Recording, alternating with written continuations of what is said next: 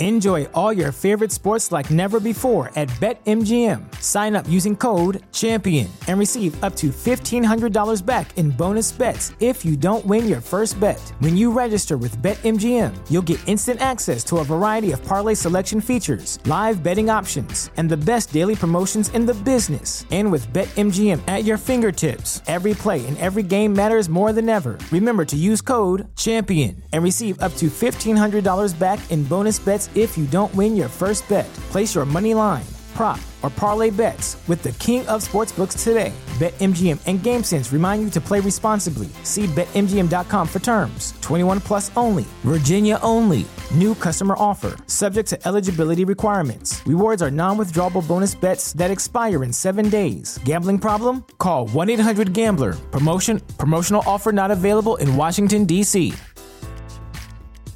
Brain fog, insomnia, moodiness, weight gain. Maybe you think they're just part of getting older, but MIDI Health understands that for women over 40, they can all connect to menopause. It's at the root of dozens of symptoms we experience, not just hot flashes. MIDI clinicians are menopause experts, offering safe, effective, FDA-approved solutions covered by insurance. 91% of MIDI patients get relief from symptoms within just 2 months. Book your virtual visit today at joinmidi.com.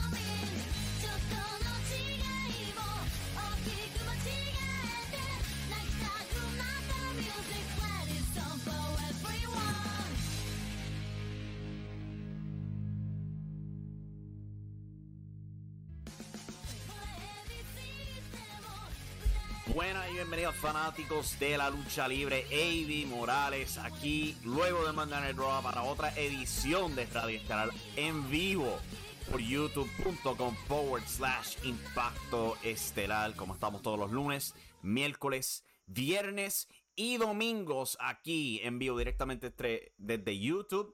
O si no, nos puedes bajar directamente a tu celular vía podcast. Estamos en cualquier aplicación disponible. Simplemente busca Impacto Estelar en tu aplicación favorita. Te suscribes al podcast y lo recibes directamente a tu celular. Si no, lo puedes buscar directamente de impactoestelar.com. Hay varias maneras de recibir este programa. En el día de mañana, ya podemos confirmarlo, que vamos a tener una entrevista. Mañana vamos a tener de invitado y vamos a estar de entrevista con el actual campeón mundial e intercontinental de la CWA, Manuel Rodríguez. Con esperanza todo eso va sin ningún problema, pero lo vamos a tener aquí en la casa para hablar de todo lo que está pasando con él este 2022, incluyendo campeonatos, lucha en la diáspora, entre mucho más, todo lo que está pasando en CWA, etcétera. O sea que vamos a estar pendientes a eso mañana. De miércoles regresamos con Radio Estelar, luego de AEW Dynamite, para hablar de todo lo que pase en ese programa y con esperanza solo lo que pase en ese programa. Y no tenemos noticias graves afuera de AEW Dynamite. Vamos a hablar rápido de Monday Night Raw antes de llegar a las noticias que pues se espera que se van a estar conversando aquí. Monday Night Raw esta noche fue desde Wichita, Kansas. Están en ruta a Money in the Bank. Tuvieron varias luchas clasificatorias para la dicha lucha en escaleras por parte de las mujeres, al igual que los hombres. Seth Rollins derrotó a AJ Styles durante el transcurso del programa en una lucha bastante buena. Les dieron un montón de tiempo, brillaron como, pues por supuesto, dos de los mejores luchadores de este planeta son capaces de brillar. Eventualmente Seth Rollins ganó, dejando a AJ Styles aturdido, derrotado. ¿Cuál será el plan para AJ Styles de aquí en adelante? ¿Qué van a hacer con él? Porque lo han dejado abandonado. Varias derrotas contra The Judgment Day. Ahora pierde aquí contra Seth Rollins. ¿Cuál es el plan con AJ Styles? un luchador tan increíblemente talentoso como lo es él, yo no sé, como que siento que está siendo malgastado actualmente en WWE. A lo mejor el plan es, no sé, virarlo rudo, Dios libre que no lo metan en Judgment Day también, como hicieron con Finn Balor. Eso sí que no haría un pito de sentido. Pero pues yo creo que ya tienen precedente con eso. Pero es bien peculiar lo absolutamente poco que están haciendo con AJ Styles.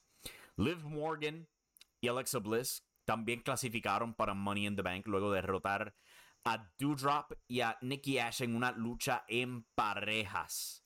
Becky Lynch notó su deseo por participar en la lucha de escaleras luego de echar a Dana Brooke al lado, luego de que entretuvieran la idea de Becky Lynch retando a Dana Brooke por el campeonato 24/7. Ella simplemente lo sacudió. Yo no quiero este título de mierda. Yo quiero Money in the Bank, dijo ella. Atacó a Dana Brooke, apuntó al maletín en el techo y eso causó que Asuka saliera al rescate. Y van a tener una revancha la semana que viene. La ganadora calificando para Money in the Bank. El show abrió con Matt Riddle confrontando a The Miz y Paul Heyman, quienes estaban en el cuadrilátero teniendo un segmento de Miz TV. Matt Riddle se sintió muy fuerte en esta promo, de verdad que sí, vendiendo muy bien la lucha con Roman Reigns este viernes. Ahí tenemos en el chat a Pico enviando saludos, espero que estés bien hoy, Pico. Matt Riddle confrontó a Paul Heyman y a The Miz. Él dijo que él está dispuesto a lo que sea por derrotar a Roman Reigns este viernes en SmackDown y que Roman va a tener que matarlo para poder detenerlo. Paul Heyman le anunció que Roman Reigns tiene una estipulación nueva para su lucha este viernes en SmackDown, y es que si Matt Riddle pierde contra Roman Reigns este viernes en SmackDown por Fox, Riddle no tendrá ninguna otra oportunidad por el campeonato mundial, universal, completo, unificado de la galaxia que ostenta Roman Reigns mientras Roman Reigns lo ostente. No sé si WWE de verdad va a ir con esta estipulación. Es como que, es como que vamos a tener a Matt Riddle, la primera defensa de este título unificado desde WrestleMania. Damn, 3 meses. Prácticamente 3 meses desde que él ganó ese título, al fin lo defiende. Y ya vamos a echar al lado a Matt Riddle. No sé, como que me imagino que es que Roman no va a estar en Money in the Bank. Ya por lo que muchos reportajes dicen, él no va a estar pautado para el evento. Pero, Jesus, es como que echar a Riddle tan pronto lo vemos con el auge, condenarlo a muerte, porque no hay manera que Riddle gane. No hay manera que Riddle gane, pero podíamos por lo menos entretener la idea de una revancha. Y ni eso, te cortaron las patas aquí inmediatamente. Es bien raro lo que hicieron aquí en este episodio de Raw. Como que, mira, yo sé que es obvio que Riddle no va a ganar una defensa por tenerla para Roman Reigns, pero coño, no podíamos por lo menos entretener la idea de que era posible. Ahora la mataron por completo. Ahora viene y Riddle gana en SmackDown. Pico comenta, primero Electro aparece como la pesadilla antes que Matt Riddle le gane a Roman Reigns. Papi, eso es un plan, ¿ok? Eso era un plan para ver quiénes se están copiando.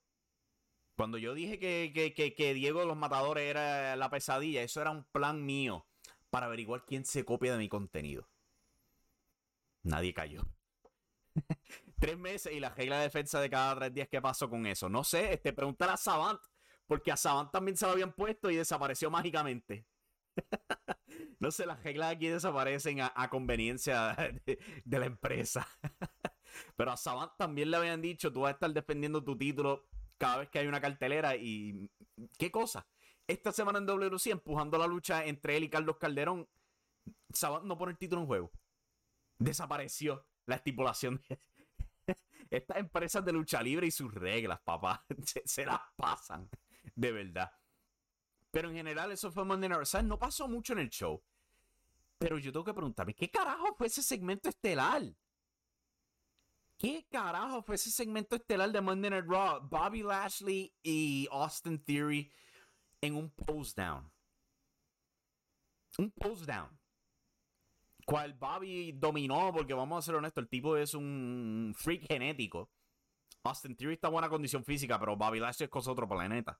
Pero esto no es algo que yo diría segmento estelar. Yo no sé si la NBA tenía juego hoy o si la NHL tenía juego hoy o algo así para el estilo. Pero, ¿qué clase de segmento estelar es este? Esto no es, ni siquiera lo promocionaron como segmento estelar. Simplemente dijeron, pues, eventualmente en el show, Theory y Bobby Lashley van a tener un segmento de posing. Lo más cercano a un segmento estelar que habían promocionado era AJ Styles contra Seth Rollins. Y eso comenzó a las 9 y pico. Oh my God, yo no puedo con estos shows de 3 horas a veces. El show iba bastante bien hasta esa tercera hora. Esa tercera hora llegó y chocaron con una pared, papi. Una pared brutal. Pico dice, mañana te tiro una teoría que Alberto del Río es el Rey Fénix para ver quién cae también. Oh my God. ¿Estás seguro que no es el hijo de dos caras? Puede que sea el hijo de dos caras. Que sea una segunda máscara que tenga puesto. Es posible, es bien posible esa teoría. Pero yo creo que es buena idea lo que tú dices de, ¿sabes? Tirar contenido obviamente falso para ver quién se juquea y quién dice, esto es un rumor que yo escuché. Le dice, ¡ajá! ¡Lo cogí! Tremendo plan. Tremendo plan. Yo no le veo falla.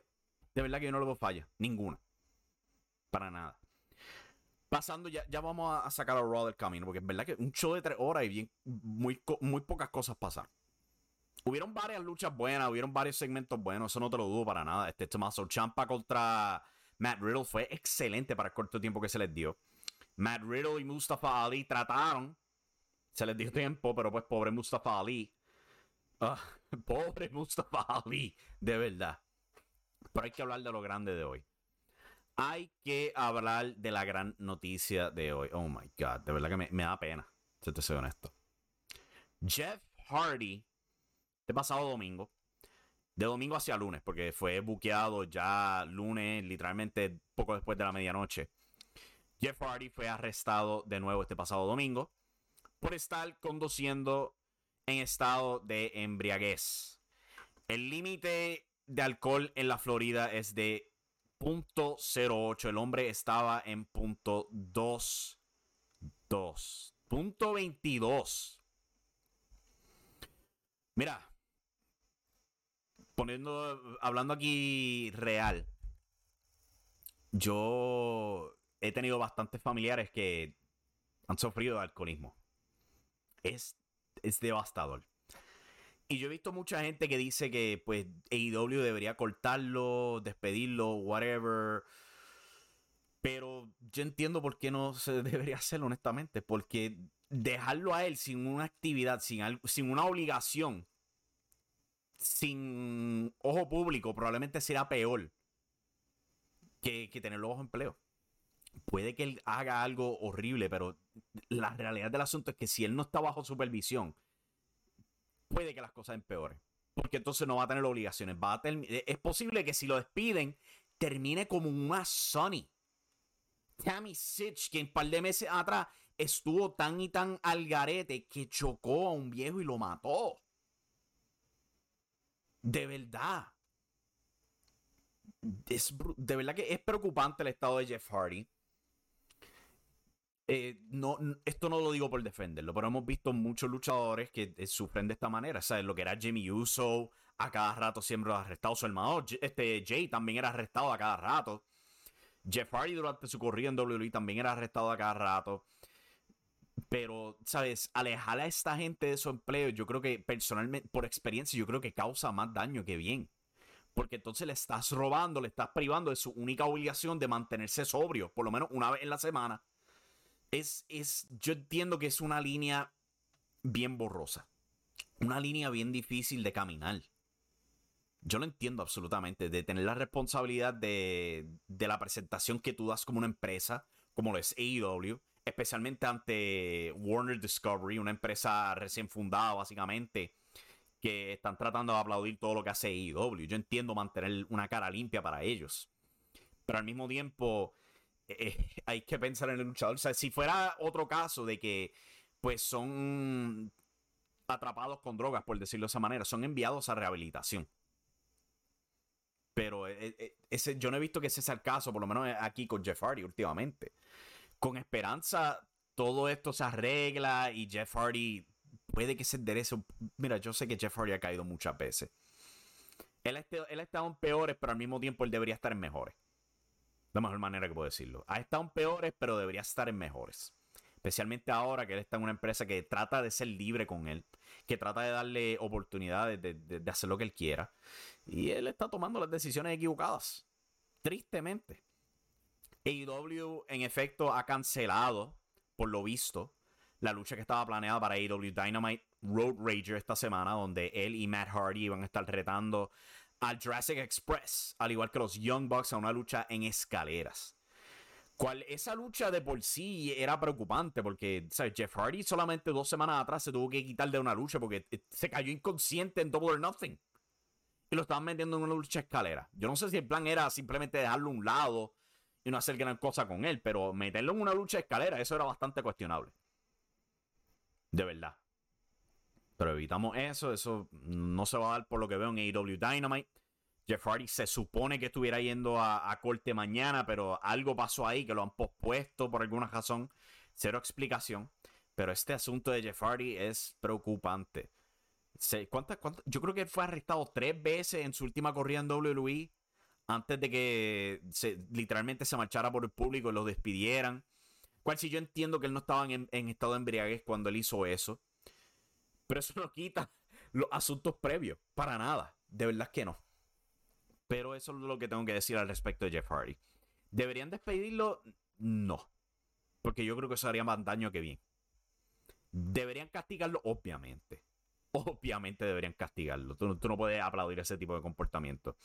Cortarle la paga, dejarlo suspendido sin pagarle, dejarlo fuera de televisión por un par de meses, enviarlo a rehab. Pero alguna forma de castigo AEW tiene que darle a Jeff Hardy por esto. Sin duda alguna. Vamos a ver qué hace AEW con esto.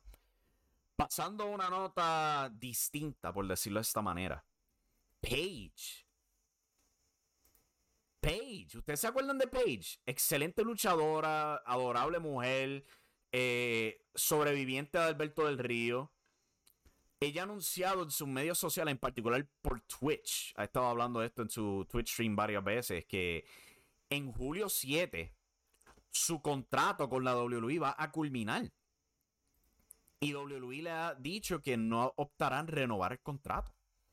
Ella lleva varios años fuera de televisión. La última vez que estuvo en televisión creo que fue diciembre 2019, creo que fue, cuando las Kabuki Warriors por ninguna razón le escupieron el fuego verde en la cara y la echaron a un lado y ya.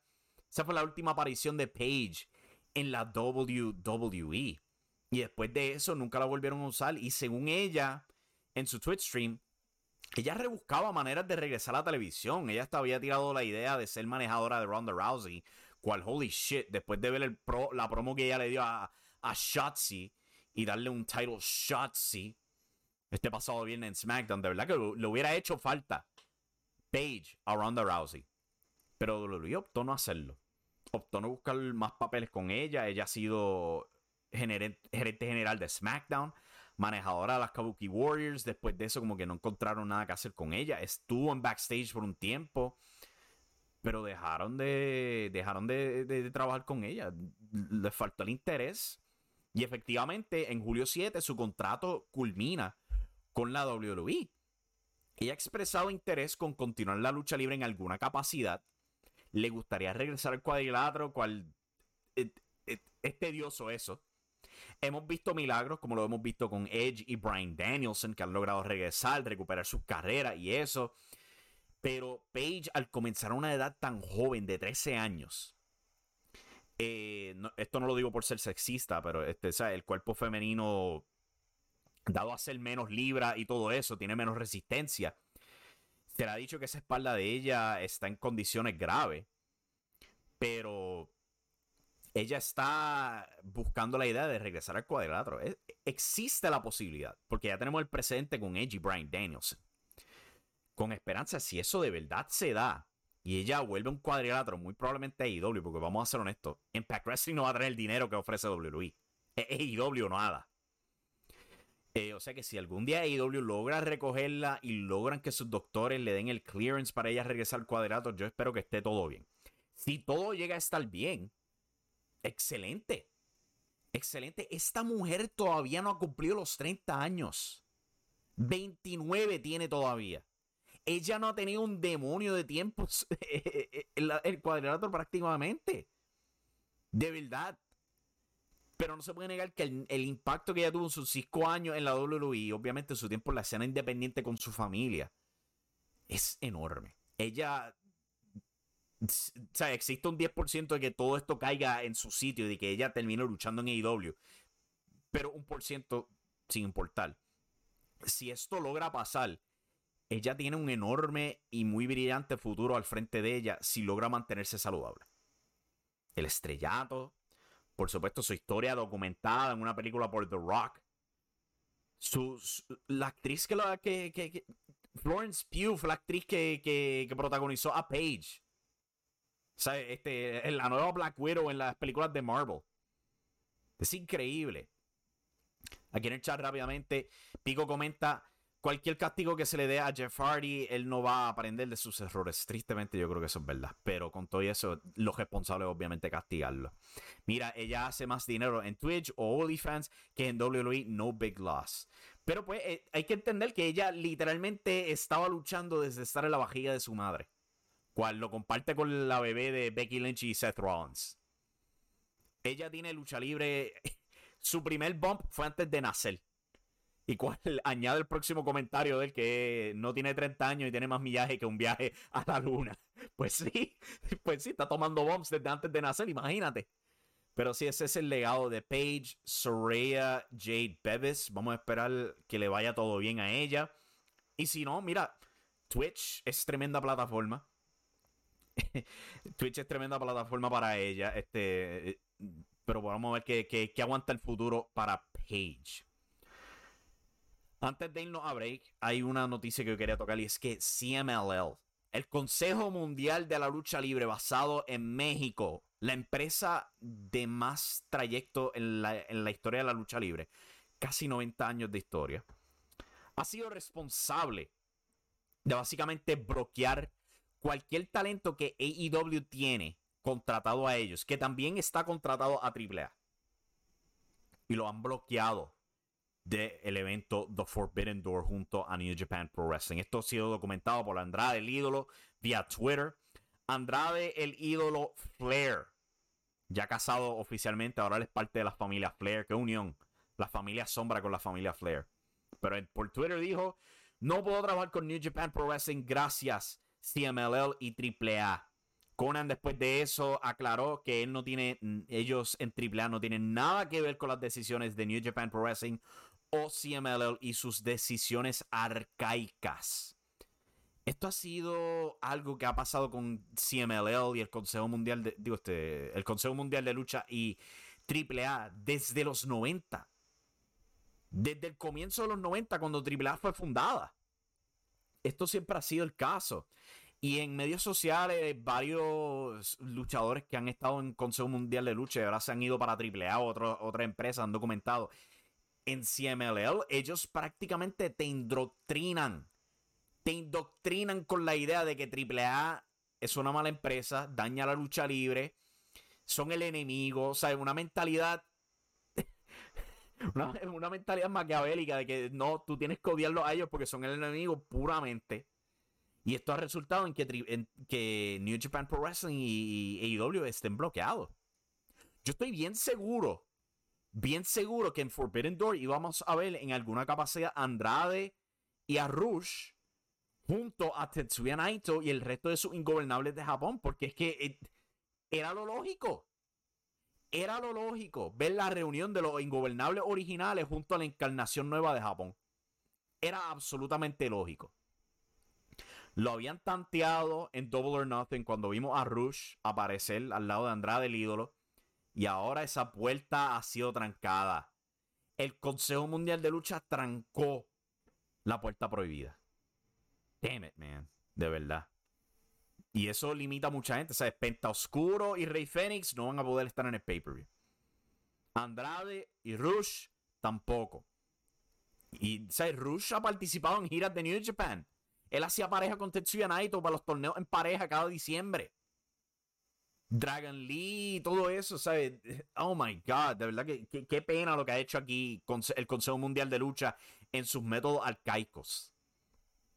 Si tan solo aprendieran de Puerto Rico. Pero anyway, vamos a tomar el brequecito bien rápido, porque es bastante tarde. Yo tengo que levantarme temprano mañana. Vamos a coger el brequecito rápido y regresamos para hablar un poco de NWA Always Ready.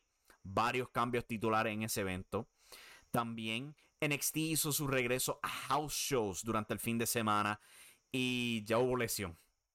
Hay más lesiones en la WWE. El extraño despido de Troy Donovan de NXT. Noticias de Pro Wrestling Noah y más. Esto es Radio Estelar, no se vaya nadie. Regresamos rapidito. Dimos una batalla ahí con Aaron Fry, que de hecho es irónico porque yo me mudé acá a Georgia y yo estaba entrenando, yo entreno en el Fitness. Y de momento yo veo que este tipo como que me está gritando, me dice algo y como que cuando me viro, como que me toca, era el mismo Aaron Fry. Y yo, what are you doing here? Man, I already live on Georgia. Vivo aquí en Georgia, ¿en serio? Somos vecinos. Pues yo me mudé aquí hace poco. Pues ahora mismo encontró a Aaron Fry en el gimnasio todo el tiempo. Mira qué locura. Sí, y eso fue después de que hicieron la pareja. Sí, no, meses después. Meses después. Wow, Yo me mudé acá en Georgia. Entonces. Sí, es loco. No, y si te digo, yo veo gente de Impact a cada rato. Parece que esta zona vienen, veo mucho de Impact, he visto gente de Ring of Honor. So, que esta zona también es bastante hot en cuanto a lucha libre. Es una de las razones por las cuales me mudé acá en Georgia, porque yo decía, conta, tengo más booking acá en Georgia, estoy más cerca de lo que es Jersey, York, Filadelfia, Chicago. So, nada, vamos a seguir moviéndolo y si me tengo que volver a moverme, lo voy a hacer porque, mira, Avi, lo más difícil que me costó fue irme de Puerto Rico. Ahora, si me tengo que mover de aquí, no me pesa. Que voy a seguir buscando, tocando puertas y buscando oportunidades. Yo...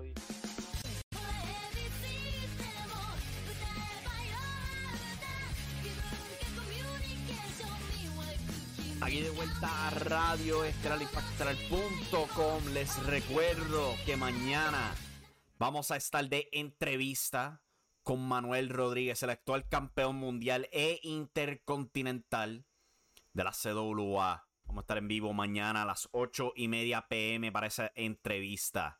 Continuando aquí con las noticias. NXT regresó a house shows, comenzando este pasado viernes con su famoso Coconut Loop, como se le identifica, una gira alrededor de la Florida, particularmente el área central y norte del estado. Esto era algo que ellos hacían regularmente previo a la pandemia y al son de hoy todavía no habían regresado a tener los house shows, a pesar de que la misma WWE lo hacía. Estaban en gira regularmente ya, casi un año, pero NXT todavía no lo estaba haciendo. Se están manteniendo limitados al Capital Wrestling Center dentro del WWE Performance Center. Y con esta metamorfosis que tuvieron en el otoño pasado de NXT a NXT 2.0 y echando al lado todos los luchadores independientes que ya entraban a NXT con experiencia para en vez de enfocarse en todo este roster de talento que literalmente firmaban y en un par de meses ya tenían su primera lucha en televisión, yo creo que de verdad que hacía gravemente falta eso de tener esa gira por la Florida, tener esos house shows. Puede que pierdan dinero, pero estos luchadores nuevos que tienen en NXT 2.0 desesperadamente necesitan la experiencia. Yo creo que no había mejor ejemplo del hecho de que en el primer house show de vuelta, Tony D'Angelo, una de las figuras prominentes en NXT 2.0, se lesiona rápidamente.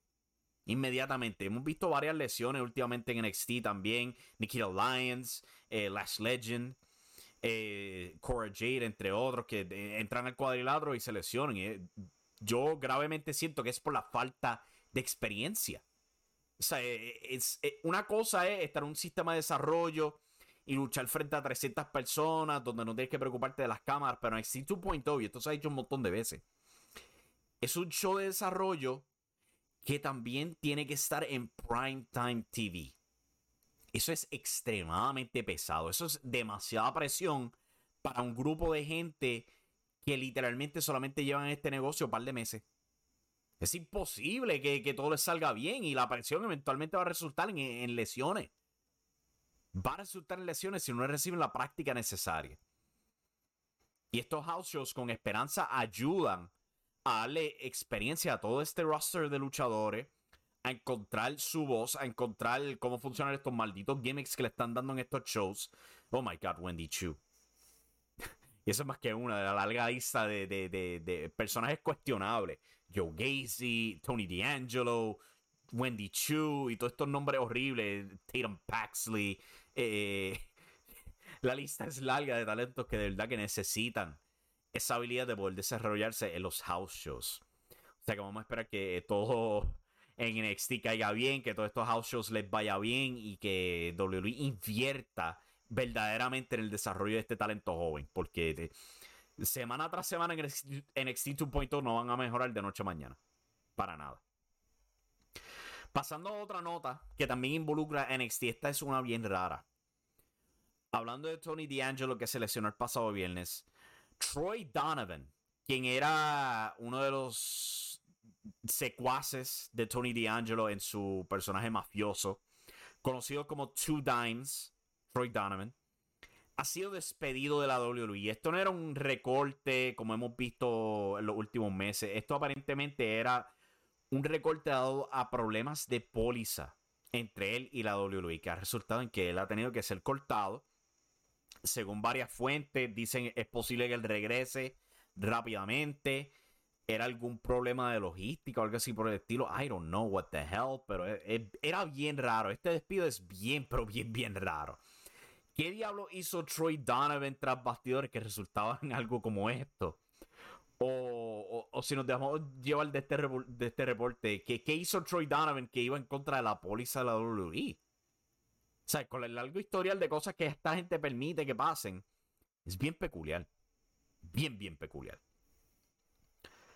Pasando a NWA Always Ready. Tuvieron un pay-per-view en el fin de semana con varios cambios titulares, incluyendo su campeonato mundial completo. Trevor Murdoch salió campeón de ahí. Ex campeón en parejas mundial en la WWE. Hacía parejas con Lance Cade, quien pues tristemente falleció en el 2009, si me acuerdo correctamente. Falleció Lance Cade, su pareja, en la WWE. Trevor Murdoch ha sido una figura prominente en la NWA desde que reinició en el 2018 con NWA Power. Se ha vuelto una figura notable ahí. Y se coronó campeón mundial derrotando a Nick Aldis varios meses atrás. Tuvo una corrida corta. Y recuperó el campeonato en el evento Always Ready después de que Matt Cardona tuvo que entregarlo, dado a que él estaba recién operado de un bíceps desgarrado. No podía luchar con él. Y en WWE, entrando a este pay-per-view, como que nunca aclaró qué iba a pasar. Simplemente decían, pues Matt Cardona va a estar ahí, pero iba a tener su lucha con Nick Aldis. Pues no la tuvo. Tuvieron un 4-way en B. Trevor Murdoch, Nick Aldis, ay bendito, se me olvidó los otros participantes. Tom Latimer. Y creo que el otro era Chris Adonis. No me acuerdo correctamente quién era el cuarto participante. Sí, lo tengo aquí escrito. Qué clase de bruto soy yo. Samuel Shaw. El regresante Samuel Shaw, previamente conocido como Dexter Lumis en NXT, hizo su regreso a la NWA y fue directamente tras el campeonato mundial de la NWA. La lucha estelar de Always Ready. Pero pues, Trevor Murdoch salió el ganador. El evento también vio a Davey Boy Smith Jr.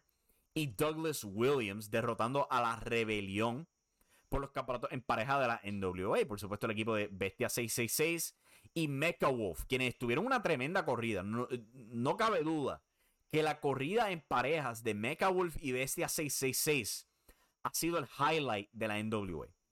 Tremendas luchas en pareja, incluyendo una excelente lucha con los Briscoes, los ganadores del Crockett Cup. Tuvieron una excelente corrida dentro de la NWA. Yo no sé qué sería lo próximo para ellos, si van a continuar la división en pareja, si cambiarán a otras divisiones dentro de la NWA, si algunas puertas se abrirán en otras partes o algo así por el estilo, pero ellos han sido fenomenales como campeones en pareja.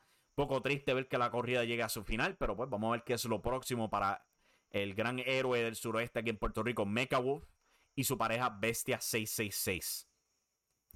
En el evento también, pues, Aaron Stevens tuvo su última lucha.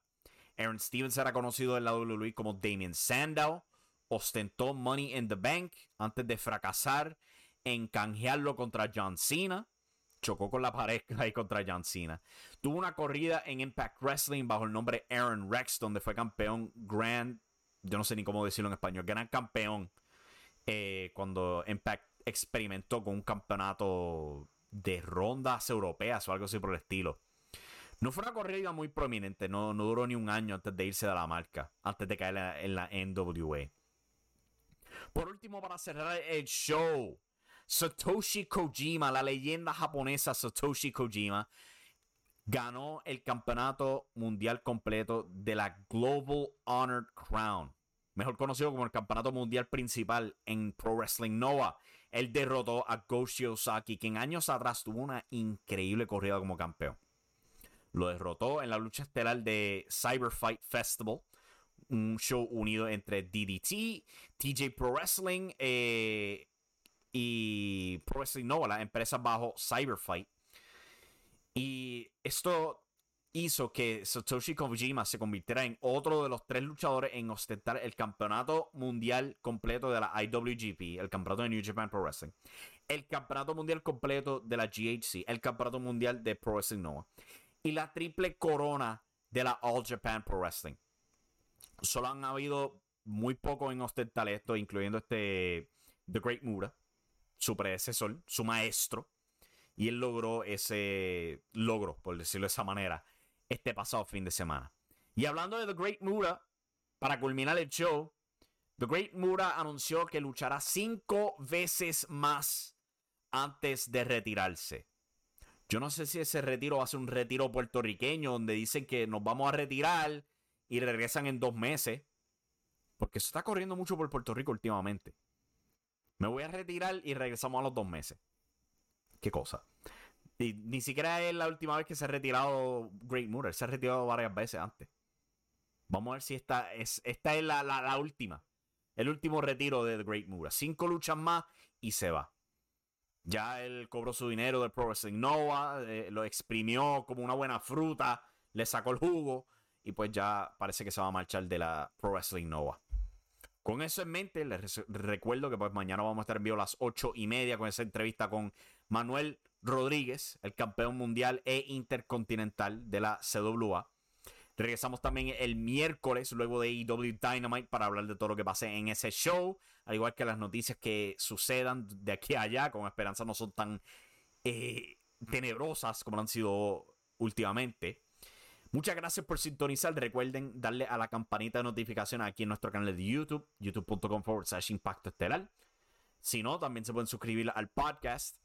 Pueden bajar el podcast de impactoestelar.com o simplemente nos buscan Impacto Estelar en cualquier aplicación. Se suscriben, lo reciben directamente a su celular. Con eso en mente, se acerca la medianoche. Yo debería estar en la cama ya. Se me cuidan y hasta la próxima, mi gente. Goodbye. Tan pronto encuentre el botón. ¿Dónde está? Míralo ahí. Y recuerden que la acción está en la lucha libre. Say goodbye to your credit card rewards. Greedy corporate mega stores, led by Walmart and Target, are pushing for a law in Congress to take away your hard-earned cash back and travel points to line their pockets. The Durbin-Marshall credit card bill would enact harmful credit card routing mandates that would end credit card rewards as we know it. If you love your credit card rewards, tell your lawmakers, hands off my rewards. Tell them to oppose the Durbin-Marshall credit card bill. As humans, we're naturally driven by the search for better. But when it comes to hiring, the best way to search for a candidate isn't to search at all. Don't search, match with Indeed. When I was looking to hire someone, it was so slow and overwhelming. I wish I had used Indeed. If you need to hire, you need Indeed. Indeed is your matching and hiring platform with over 350 million global monthly visitors, according to Indeed data, and a matching engine that helps you find quality candidates fast. Ditch the busy work. Use Indeed for scheduling, screening, and messaging so you can connect with candidates faster. And Indeed doesn't just help you hire faster. 93% of employers agree Indeed delivers the highest quality matches compared to other job sites. according to a recent Indeed survey. And listeners of this show will get a $75 sponsored job credit to get your jobs more visibility at Indeed.com/podcast. That's Indeed.com/podcast. Terms and conditions apply.